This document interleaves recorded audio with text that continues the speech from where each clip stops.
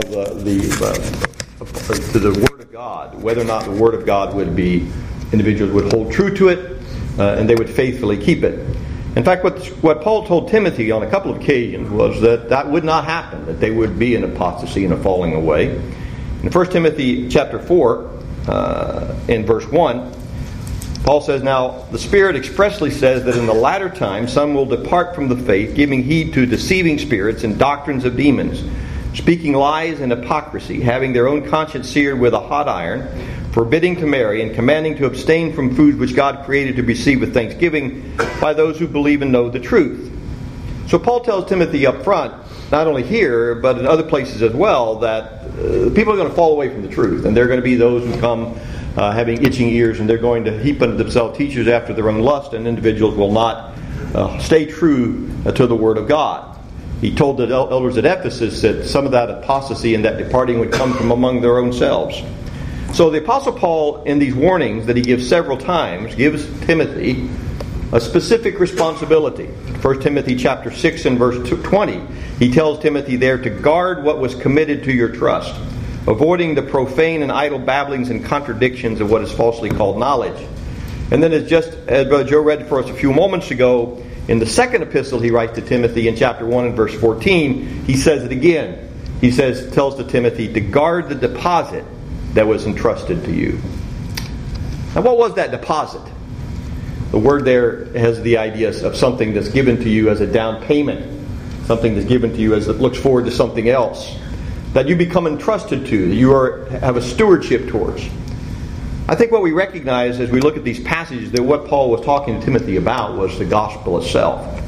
Paul mentioned in the passage Joe read that he has been appointed a preacher, an apostle, one who would reveal the truth, that he had a special relationship to the Holy Spirit to reveal what was true. But the Timothy and the ones whom Timothy would be instructed would also have a special responsibility to guard that which was entrusted through apostolic teaching. Now, how does that happen? How was it supposed to happen? Maybe is a way to present that question. And what is our responsibility today to defend ourselves from apostasy, even though God has told us there will be those who will fall away? How are we to guard ourselves as individuals and as a church? How do we guard the trust? And when we see false teaching maybe emerging, how do we respond to that? Well, I'm not going to present a comprehensive answer to that. Don't have time to do that certainly tonight. But I want to present some things that have to do with what historically has been a response of not only the early church, but as well of the Christendom or the Christian religion that followed. What has been a response to false teaching and a desire to solidify the teachings as to what God actually said in the Scriptures that has really proven to be very ineffective. And not only that, I believe proven to be the source of a lot of division in religion. I don't know how much attention that you've given to the aspect of, maybe this thing is not on. Let me turn it on here and then maybe make it better. Who keeps turning this thing off?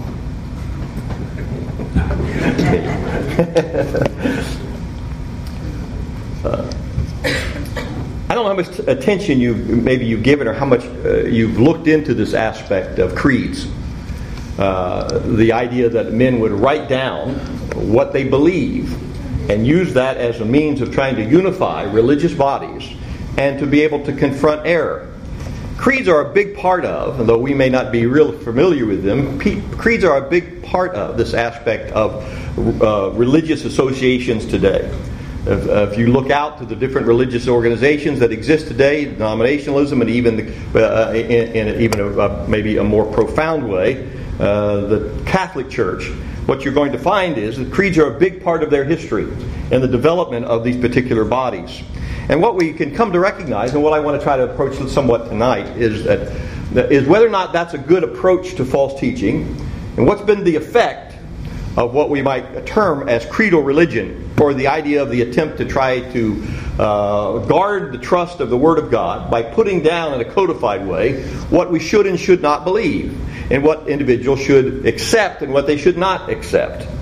Historically speaking, one way that Christendom, and by that I mean Christian religion, those who claim to follow Christ, whether truly or falsely, One way they've responded to unorthodox teaching and controversy among themselves, when they could not agree, was to sit down and formulate a particular document. And in that document, to lay down the things that individuals ought to believe, because this is what they esteem that the Bible actually teaches or what God desires. And what we recognize is that many have come to the conclusion that that is an appropriate way to approach false teaching. And what has emerged as a result of that then is that the creeds become standards and have become standards by which others are judged as either being right or wrong with God, inside or outside the body of Christ. And those who hold to the published position are considered to be faithful, and those who do not hold to the published position, at least by those who made up the creed, are considered to be heretics and many times to cut off and marked and set aside. Now, that's historically what's taken place. And I want to talk a little bit about that about that tonight, particularly from the standpoint of what our responsibility is from the Bible. But the word creed comes from the word credo, the Latin credo, which means I believe. And that's an interesting word, because sometimes we might, at least maybe from our former teaching, might come away with the idea that creeds are something bad and creed has a negative connotation. Yet when you look at the meaning of the word credo, it means I believe. How many of us believe? How many of us are aware of what we believe and are willing to tell other individuals what we believe? So there's nothing wrong with making a statement of what we believe. In the use of the terminology itself, a creed is not something that is inherently wrong. In fact, the Bible is full of the aspect of credo, of people saying, this is what I believe, or this is what God wants us to believe. Certainly, we recognize the import of that in apostolic teaching. It's necessary to take a stand for the truth. Confession itself is, in a sense, a credo or a creed. And we may agree with what's published in a particular creed by any particular religious body. And that in itself, you see, would be a good thing from the standpoint of agreeing with others about what we believe the Bible teaches. Certainly, we strive to agree with one another. But what I want to suggest to you tonight as we look at this is that the formulation of creeds as a way of creating unity is designed to go beyond simply the aspect of stating a belief. That it has become, and certainly in many ways was intended to be, an authoritative statement or a position to which others are expected to assent. And what is the result of that in religion? Does God expect that? Does He want that? Is that something that God has called on the church or God's people to do? Well, those who wrote creeds were not just writing what they thought their opinion was. The idea of writing creeds was not so everybody get together and we would just, you write down what you believe and I write down what I believe, we'll try to formulate a doctrine about it. But rather, the formulation of creeds in church history was that individuals were writing this down to show others what was essential truth, to come up with a list of things that all of us must absolutely agree on, that we must absolutely hold to be true, and therefore provide a platform from which we can unite. That these are the things that we all hold to be true, and therefore we can unite on these things that are not included in the creed. Then we might either be able to disagree on, or at least what we would recognize is that those things are not essential to fellowship, or at least not yet dealt with by the church. Now, the appearance of creeds in religious history is interesting because it goes all the way back to what is often called the Apostles' Creed. And maybe you've come across the Apostles' Creed in some of your study or your reading or in your discussion maybe with other religious individuals. It's the Apostles' Creed, the words of the Apostles' Creed, was first mentioned in an ancient letter about 390 AD. So we put things in a historical perspective almost 400 years after the time of Christ. There was a formulation of an actual document that's mentioned as holding to these particular truths. It's often claimed that the Apostles' Creed, hence its name, had its derivation from the 12 apostles themselves. And what Catholic tradition teaches about this is that these things were put together in somewhat disconnected form by the apostles, and then later on they were brought together and made into a formal statement about what the church was to teach or what the church was to hold to be essentially true. And it was formulated through the apostles themselves. There's no evidence that that's true, and certainly there's nothing in the Bible about that, so we'll put that out there in the very beginning, that the aspect of that an Apostles' Creed would exist apart from the inspired literature of the New Testament is certainly something that only is contained in traditional history of others beyond the New Testament. It's not found in the Bible itself. But what's the Apostles' Creed say? Have you ever read it? It says, I believe in God the Father Almighty, creator of heaven and earth. I believe in Jesus Christ, his only Son, our Lord. He was conceived by the power of the Holy Spirit and born of the Virgin Mary. He suffered under Pontius Pilate, was crucified, died, and was buried. He ascended to the dead, or some translations say to hell. On the third day he rose again. He ascended into heaven and is seated at the right hand of the Father. He will come again to judge the living and the dead. I believe in the Holy Spirit, the Holy Catholic Church, the communion of the saints, the forgiveness of sins, the resurrection of the body, and life everlasting. Amen. Now, you look at that, understanding the word Catholic there is not a designation of any particular religious body. It simply means, the word simply means universal, that there is a universal church. And you look at what's said there and would think, well, do you agree with all of that? Well, certainly I read through the Apostles' Creed. I don't see anything that really stands out as me as being false doctrine. In fact, what is presented here is pretty basic and pretty fundamental to understanding what the Bible actually teaches. So I would propose to you that our first reaction to this creed that exists is that we would either initially accept it or reject it based upon what we already know the Bible teaches. That we would not judge the creed based on our opinions, we would not judge the creed based upon our feelings, that the only way a creed could have any credence among us is if it actually supported what was already found in the Word of God. Now keep that in mind, because that's precisely what the intention of the creed originally was to make known that which was officially revealed by the Holy Spirit through the apostles. Hence the Apostles' Creed. But the development of creedal religion didn't end with that. Even if we trace it back to the 2nd century, we recognize that it didn't end with the aspect of the development of a single statement about what the Bible actually taught. The creeds have punctuated the history of Christian religion for a long time. And it wasn't too long after that, the Nicene Creed, the First Council of Nicaea in 325, was formulated by what was then the Catholic Church to deal with the aspect of whether or not Jesus was fully God, or whether or not he was fully man, or whether or not he was part one and part the other. So it's a disagreement about the nature of Jesus Christ, and the Nicene Creed was developed, it was formulated to answer that question. The Chalcedonian Creed was adapted at the Council of Chalcedon in 451 in Asia Minor, again dealing with the dual nature of Jesus. The Athanasian Creed focused on the Trinitarian doctrine and specifically pointed out that the Godhead was 3 different persons, but it formulated also something that began to be developed in this aspect of creeds, and that is that you either believe this or you're out. And the Chalcedonian Creed states specifically not something that was not found in the other 2 performer creeds, in the inclusion of anathemas, or the condemnation of those who disagreed with the creed. If you don't agree with this, then you're not a part of us, and you're a heretic, and you're to be put out. Now all that's interesting history, particularly as we might develop it through in our understanding of the development of different religions and Catholicism, and what we might think of even more specifically as apostate religion. But what's the problem with creeds? And if we believe that creeds are not what God would want us to formulate, how we come to that conclusion? If a creed is simply a statement of what I believe, then there's nothing wrong with that. We all do this from time to time. You sit down with a pen or pencil and you write an article about what you believe the Bible teaches about marriage and divorce, or about what you believe the Bible teaches about lying, or about some other subject that the Bible addresses. Even historical documents about the Bible, in essence, are the aspect of a credo. They are simply statements of what we believe. So as every time a person writes an article and publishes it in a paper, have they written a creed in the sense of what we're talking about now? Are we making a creed when we oppose error, when we stand up and write a letter and say, we don't think this is true, this is not what we ought to believe? Does something become a creed because others agree with it? Because we all stand up and we say, we all agree that Jesus is the Son of God, or that the church is one, or that we ought to take the Lord's Supper on the first day of the week. If we make those statements in a uniform fashion, have we developed a creed? And if we have, are there any problems with that?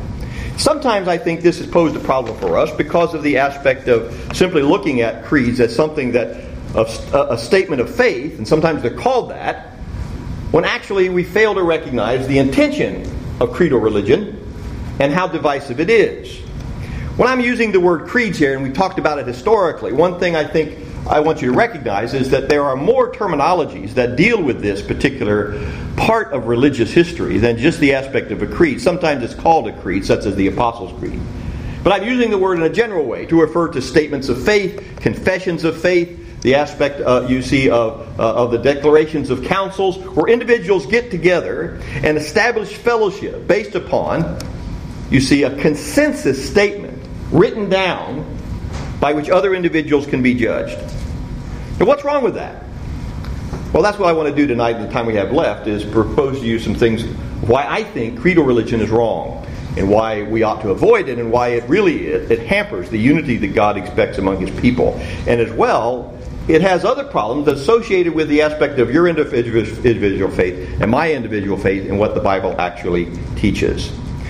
One thing I think that we would recognize is that the creed is designed to define and safeguard a fellowship of something greater than a local church. What you see these early creeds recognize is that there was different beliefs in different geographical locations. So there were folks over here that believed Jesus was just a man. There were folks over here that believed Jesus was both God and man. There are those who believe that Jesus actually came in the flesh, and the others who believe He couldn't possibly have come in the flesh, or He had no divine characteristics at all. And so these controversies among different Christians in different locations and different congregations erupted.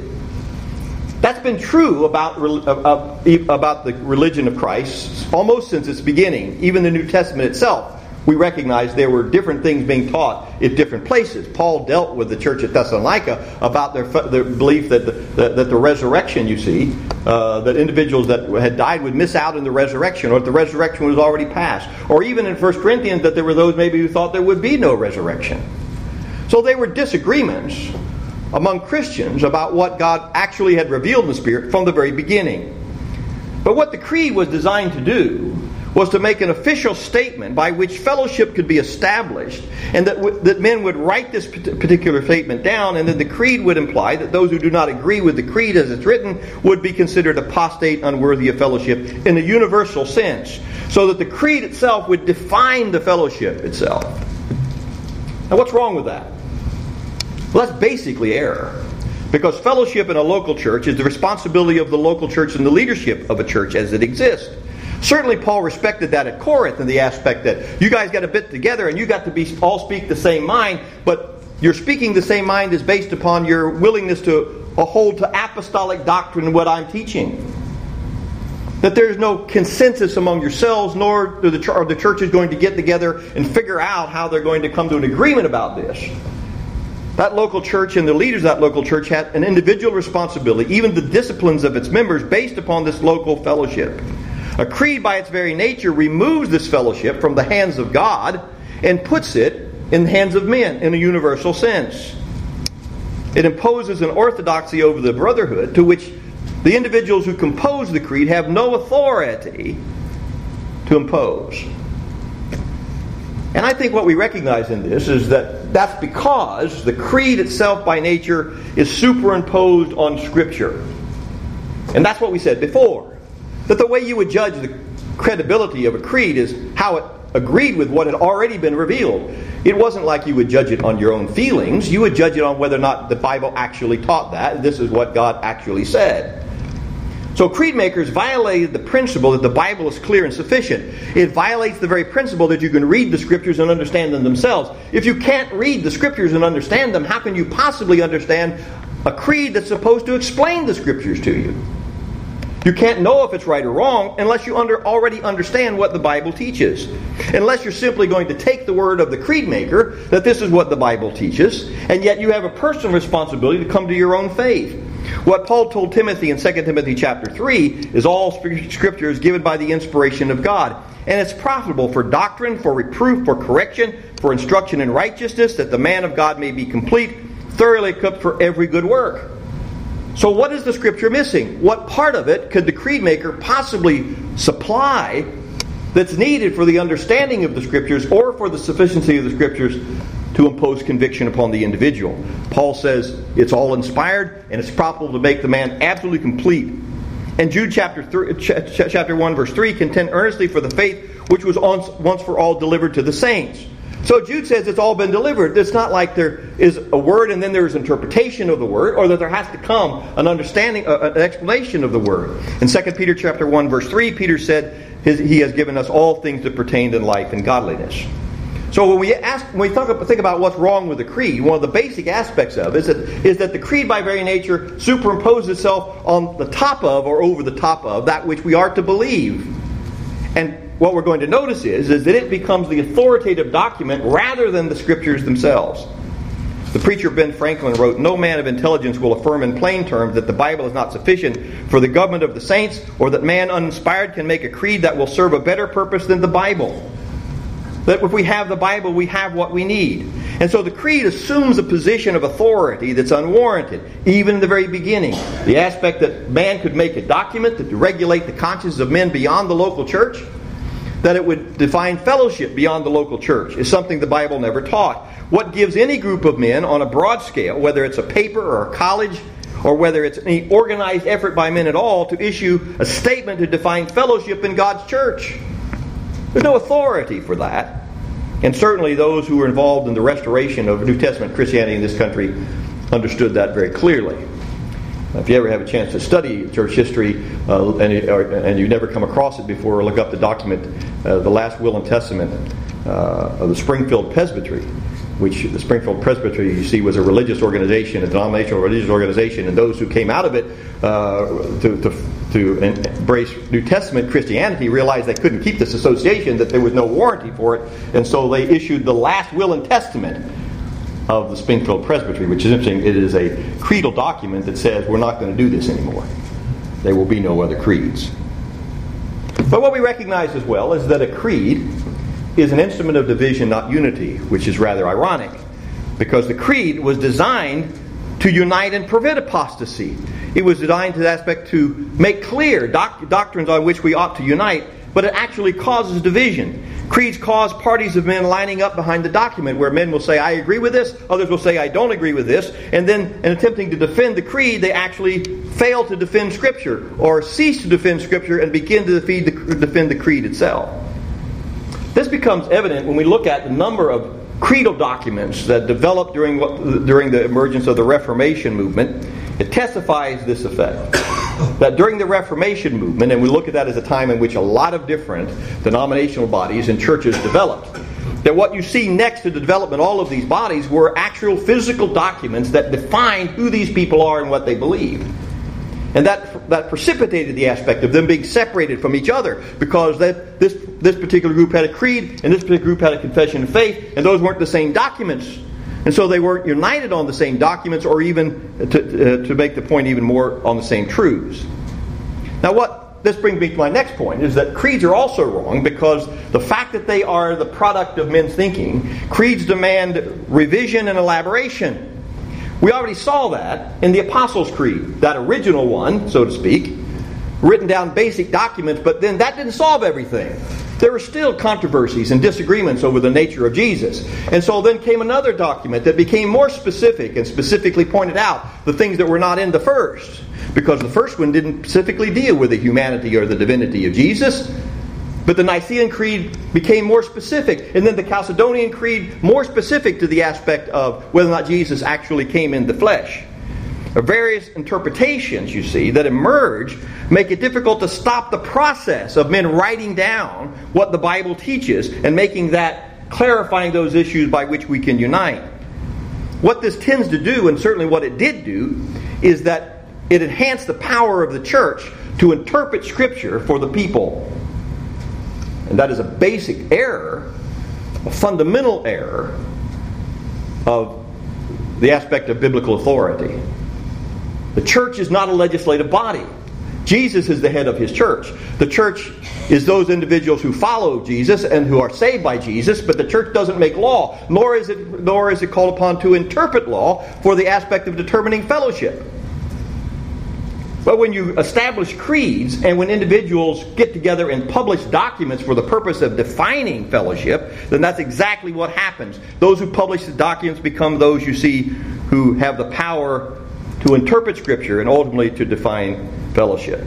So that process becomes never-ending, and in a sense it becomes self-defeating.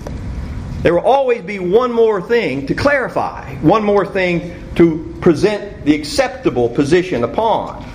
And if you don't think that might not be true, consider the aspect of the number, as I mentioned before, the number of documents that are involved in the aspect of the Reformation movement. I thought I had that paper up here with you, but I'll share it with you afterwards if I can find it.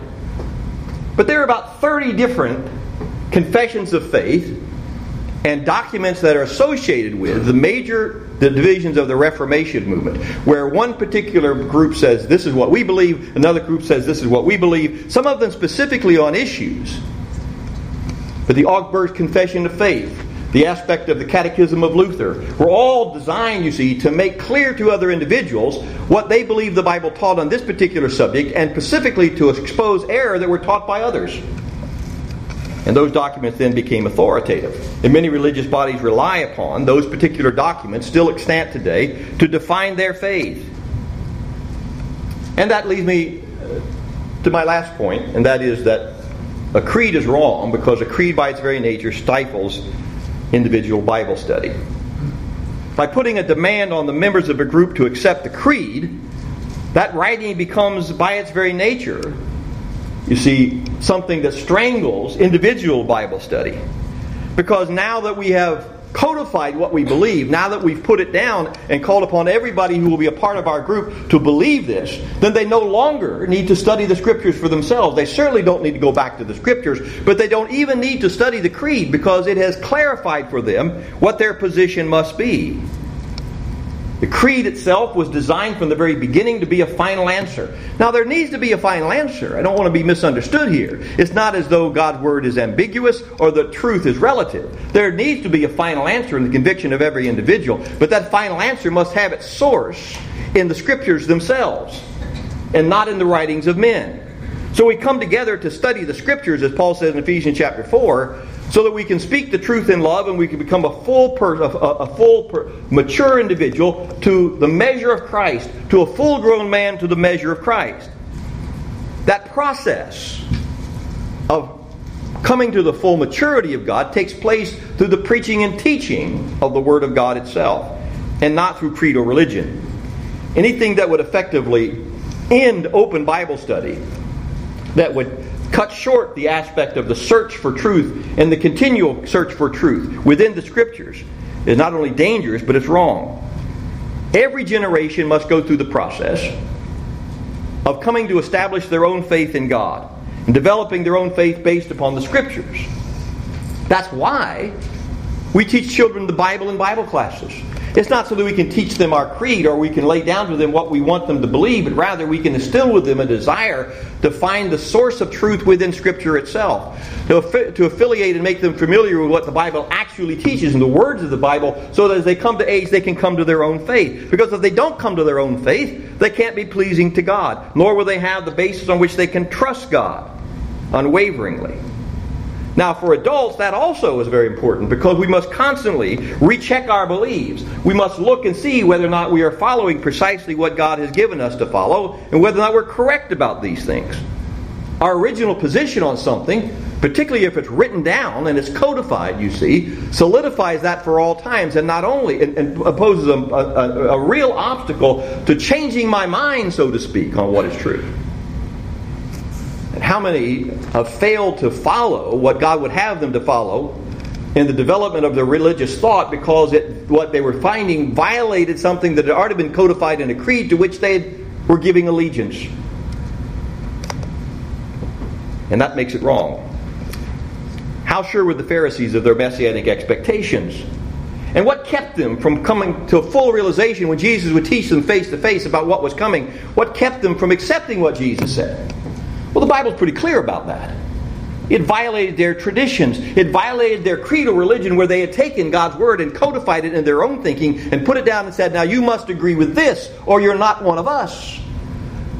So creedal religion exists in the time of Jesus from the standpoint of the writings of the Pharisees and the traditions of the elders, and it did precisely what we're talking about here and always will do, and that is it stifles the aspect of the objective study of the truth and the acceptance of what God says. But the Pharisees were pretty sure of their messianic expectations. But they were pretty wrong about it as well. Our primary allegiance, then, is not to a group. It's not to a congregation or to an association of congregations. It's not to a brotherhood or even to a distinguished set of beliefs that have been established through teaching over time. Our allegiance is to the truth as revealed in Scripture, regardless of the consequence as who would be following it, who would accept it, or who would reject it, or whether or not it's been written down or never been written down. Our allegiance is to truth. And it's an allegiance that goes beyond the aspect of whether or not individuals react to it negatively or positively. It's based upon what God has revealed. Now, that brings me full circle. It takes me back to where all this began, and that is apostolic revelation. Is there an Apostles' Creed, a true Apostles' Creed, to which I can hold to? And the answer to that is absolutely true. There is an Apostles' Creed, but it's not the one written by men. It's not the one that developed through religious history. It's the one that came by the Holy Spirit when men were guided or moved by the Holy Spirit and they wrote down what God actually said. And let me never confuse what God actually says with what I say about it. Because those two things are not the same. Even when what I say agrees with what the Bible says, even if I'm right on what the Bible says, there is an absolute difference between what I say and what the Bible says, what the Scriptures actually say. That must absolutely be the source of everything that I believe. And that's what Peter said in 1 Peter chapter 4, verse 11. If any man speak, let him speak as the very oracles of God. Let him speak what God speaks. And the literal aspect of that is let him speak the very words that God would speak. To use a human document to line people up on this side or that side, to force individuals to trust in a human document rather than what's actually found in the Scriptures is a horrendous error. And it's an avenue to division.